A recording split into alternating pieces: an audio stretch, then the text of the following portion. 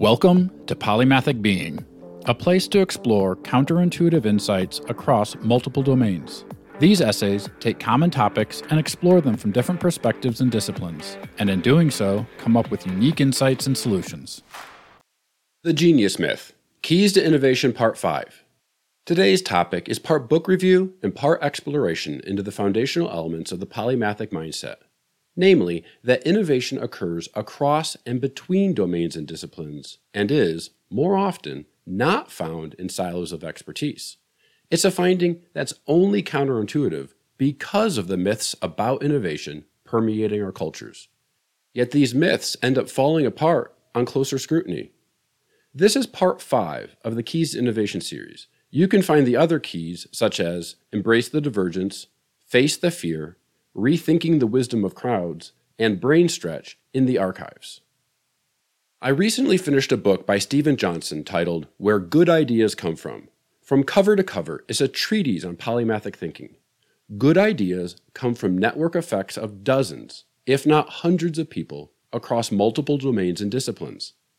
Everything from the discovery of the double helix of DNA to the revolutionary Origin of Species by Charles Darwin is a testament to breaking out of specific expertise and weaving together ideas from other, often obscure areas. Yet to understand how powerful this key to innovation that collaboration entails is, we must first address the reason we fixate on the myth of individual genius. Enter Book 2 for consideration, The Straight A Conspiracy. Co-authored by Hunter Motz and Katie O'Brien, this book is targeted for any middle to high schooler you know, and contains a ton of value for all ages. One thing that's addressed in the first chapters is the mythos that's created around transformative personalities. For example, Edison did not invent the light bulb. His contribution was to an improved carbon filament that made light bulbs more robust. He's also noted for being on over 1,000 patents. But that's a perk of the job when you run a research and development laboratory. He's called the Wizard of Menlo Park, but that's incredible branding around a cult of personality. His wizardry wasn't an individual innovation. It was weaving together the ideas of exceptionally collaborative researchers. Mozart is also credited as a unique genius for his fantastic compositions, and yet behind him was his father, his sister, and the promotion of Mozart as a prodigy. Not to say the man wasn't a fantastic composer, but here's how he attributed his own success as we explored in whether AI could be creative. It is a mistake to think that the practice of my art has become easy to me. I assure you, dear friend, no one has given so much care to the study of composition as I. There is scarcely a famous master in music whose works I have not frequently and diligently studied, Wolfgang Amadeus Mozart. Ultimately, what you find behind every myth of genius is a broad network and collaboration. Paraphrasing Newton, these geniuses stood on the shoulders of giants. Simply put, good ideas do not come from the individual. This should only seem counterintuitive if you're new to polymathic being, as we've documented the benefits of collaborative network effects numerous times in the past.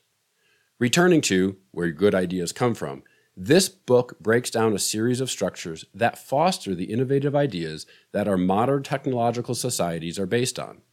Number 1, look at adjacent possibilities that are emerging from other domains. One way I've looked at this in the past is to explore the fusions and confluences between domains and disciplines to see where new possibilities lie. Number 2, explore hunches, specifically those that tease the brain for a long time.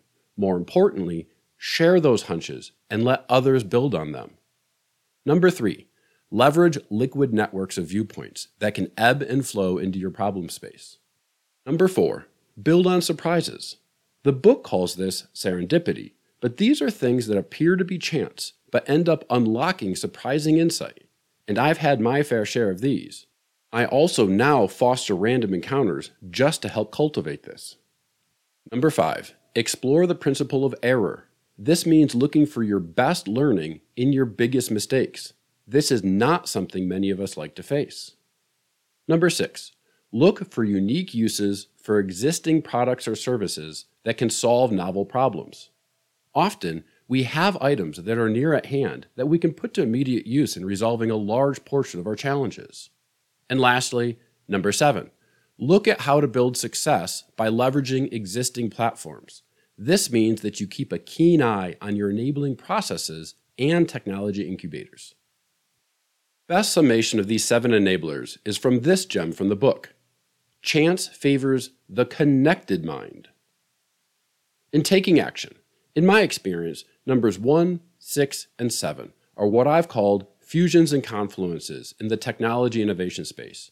You'll see siloed domains, each solving excellent problems, yet missing the space where they intersect in a Venn diagram where incredible innovation occurs.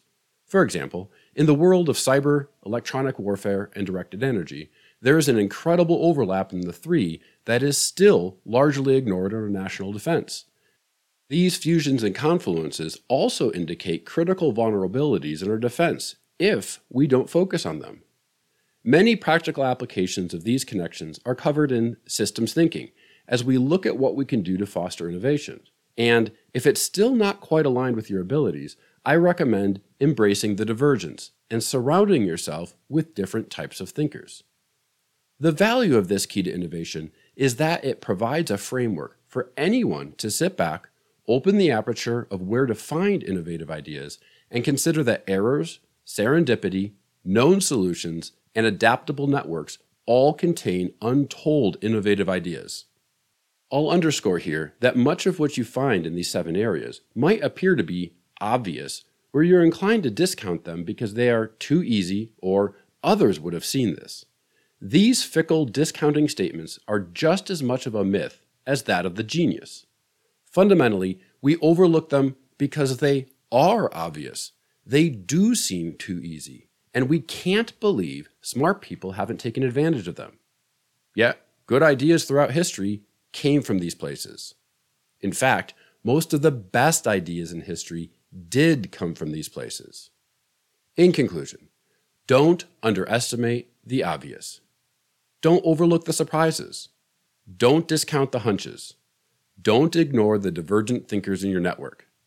What you'll find when you avoid the myth of genius and look in the right places is that the majority of your complex and wicked problems have solutions that can be woven together quickly versus trying to invent something whole cloth new.